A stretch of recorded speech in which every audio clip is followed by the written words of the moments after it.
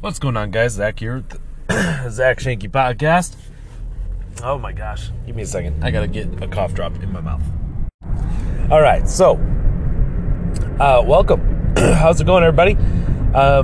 Today's podcast is going to be interesting. I think, anyway. I think little tweaks in the way that we think and in the way that we talk, I think are really, really important to success in general. This could be success in trading, success in relationships, success in health, success in business and in financial success. All of those things. I really feel like the way that you think and the way that you talk and the way that you do things, I mean, that's ultimately what generates the results, right? It all starts with kind of the thoughts, or maybe even the pre-thoughts, which is your subconscious programming. Now, there's not a lot you can do to like change your subconscious programming, to be honest. I know some people have done things like hypnotism, like hypnotherapy, to try to change their subconscious beliefs. But most of us have developed our subconscious beliefs before we were 8 years old.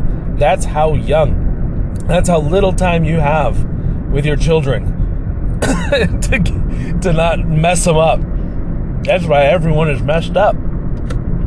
Because no parent learns the impact that they have on their children's lives until after they're 8 years old. And then all of a sudden parents are trying to like fix things that they did, but it's too late. It's too late. So anyway, I apologize for all the clearing of the throat and stuff. I woke up this morning. I thought my cough was pretty much gone. It had other ideas. So anyway, what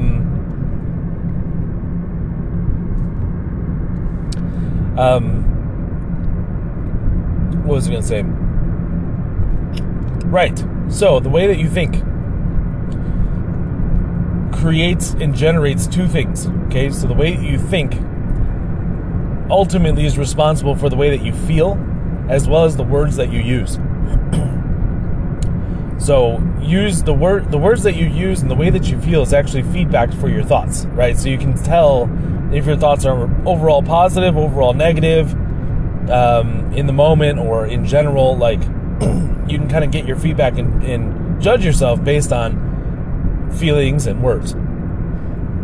Well, one of those words I want to correct moving forward is words surrounding goals, because goals have always been something that I've been kind of like meh about, okay? Because part of me, I like to set goals. I think it's important to set goals. I've always been taught by multiple people in multiple arenas that goal setting is important, because if you don't know where you're going, how are you supposed to get there? And the goal kind of pinpoints where you want to go. But that right there is the problem. Where do you want to go? To me, that basically generates and creates a fantasy. I mean, I want $1 billion. I want to be in perfect shape without doing any effort. Right? Like, I don't know. To me, the words what you want is what's the unattainable goal? Like it's almost the same thing to me, in my opinion. That languaging, I just don't like the languaging there. Now, what if you were to say instead for your goals, when you're about to set some goals, what if you were to say, here's what needs to happen. Now, I know that I don't really usually like the word need either, because need implies like you're desperate, or need implies like I don't know. It's usually also got a kind of a negative connotation. But I also feel like it does provide that desperation. It almost does emphasize the urgency of the situation, right? It's like, I need to lose 10 pounds this month, right? Like, now all of a sudden, it's like, okay, well, you need to make this happen. You got to make it happen, right? Like, now take action. Okay. So if we look at other goals too, like Okay, so the reason this whole thing is coming up, guys, by the way, is because we're in the process of setting some company goals. For now, it's just for the last quarter of the year. We've got quite a few things that need to happen, right? And there's the word, there's the terminology. And when I started thinking about it in terms of here's what needs to happen in the last quarter of the year, all of a sudden, it puts some emphasis on it. It's also something that creates a realistic expectation, right? Because saying, oh, we want this, we want our company to make $240,000 by the end of the year. Like, by saying that, it feels unattainable. But if we say something like, we need to hit at least 150,000 by the end of the year, or we need to have X amount of customers by the end of the year, right? Now all of a sudden, it's like an urgent situation, even though it's not. It's like literally not an urgent thing. It's just by setting our goals that way, it creates a sense of urgency that is felt throughout our team. And therefore, our team pushes and they work hard and they do everything they need to do in order to make that dream a reality, in order to make that goal a reality. It's not even a dream. It's attainable. It's realistic. So that's kind of the thing that I'm thinking about. So we're looking at goals for the last quarter. We're basically going to come up with a list of things that need to happen. And that list is going to be probably 15 things long, right? And what we're going to do is we're going to take the 15 things and we're going to get rid of some, we're going to combine some, and we're going to keep some, and we're eventually going to have a list of 5 things. 5 goals by the end of the quarter, by the end of the year. Now, there's some challenges, though, with the last quarter of the year, right? In business, most businesses understand this. Your business is either going to do way better at the last quarter of the year or way worse at the last quarter of the year. Way better would be people that have like toys, and other things that people love to buy for Christmas, even clothing, basically physical items. If you're selling digital products and services, it typically you have a bad end of the year because people are more concerned about Christmas and family time and stuff like that than they are about finding new opportunities, right? And so that's just something to prepare for. That's all it is. And so we're going to set some realistic goals, taking that into consideration. We're also going to have some promotions. I mean, why wouldn't we, right? We'll have some promotions for Black Friday. We'll have some promotions for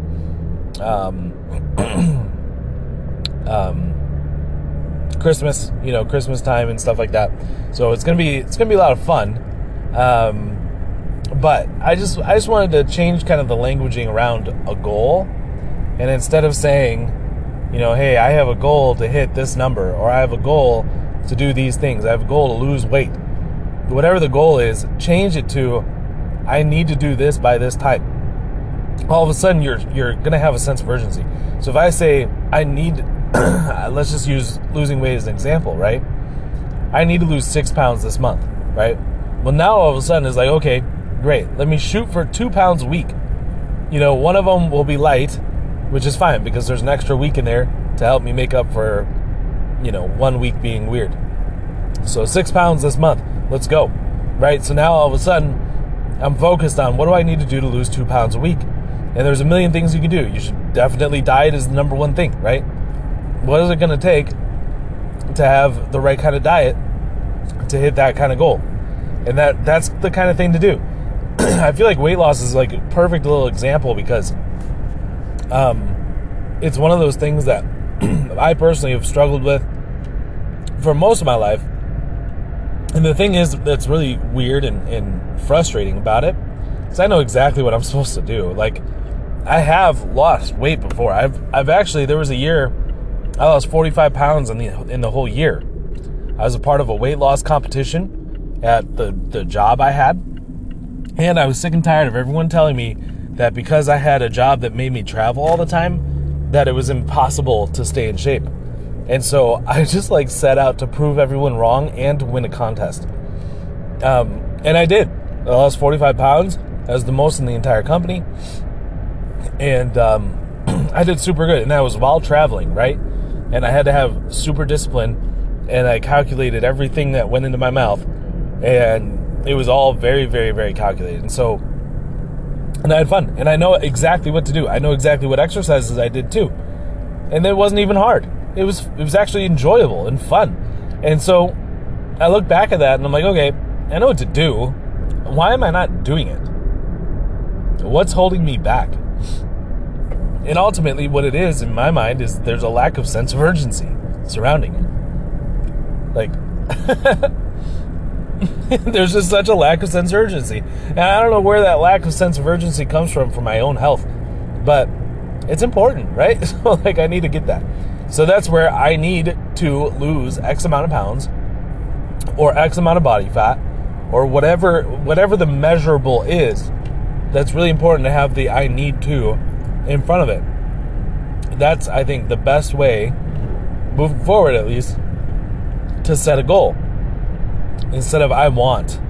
Because I want is like a dream. It's a wish list. And this goal setting should not be a wish list. Goal setting is going to be the thing that you accomplish.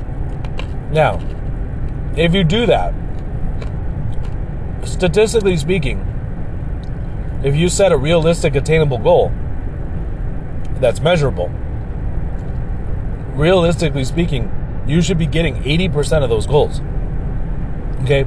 You're probably not going to hit 100% of them. And that's fine. That's the statistic. 80% will be met. So if you keep that in mind too, and you have some kind of health goal, and like, for example, if we look at mine, right? So we're going to have 5 business goals as a company, right?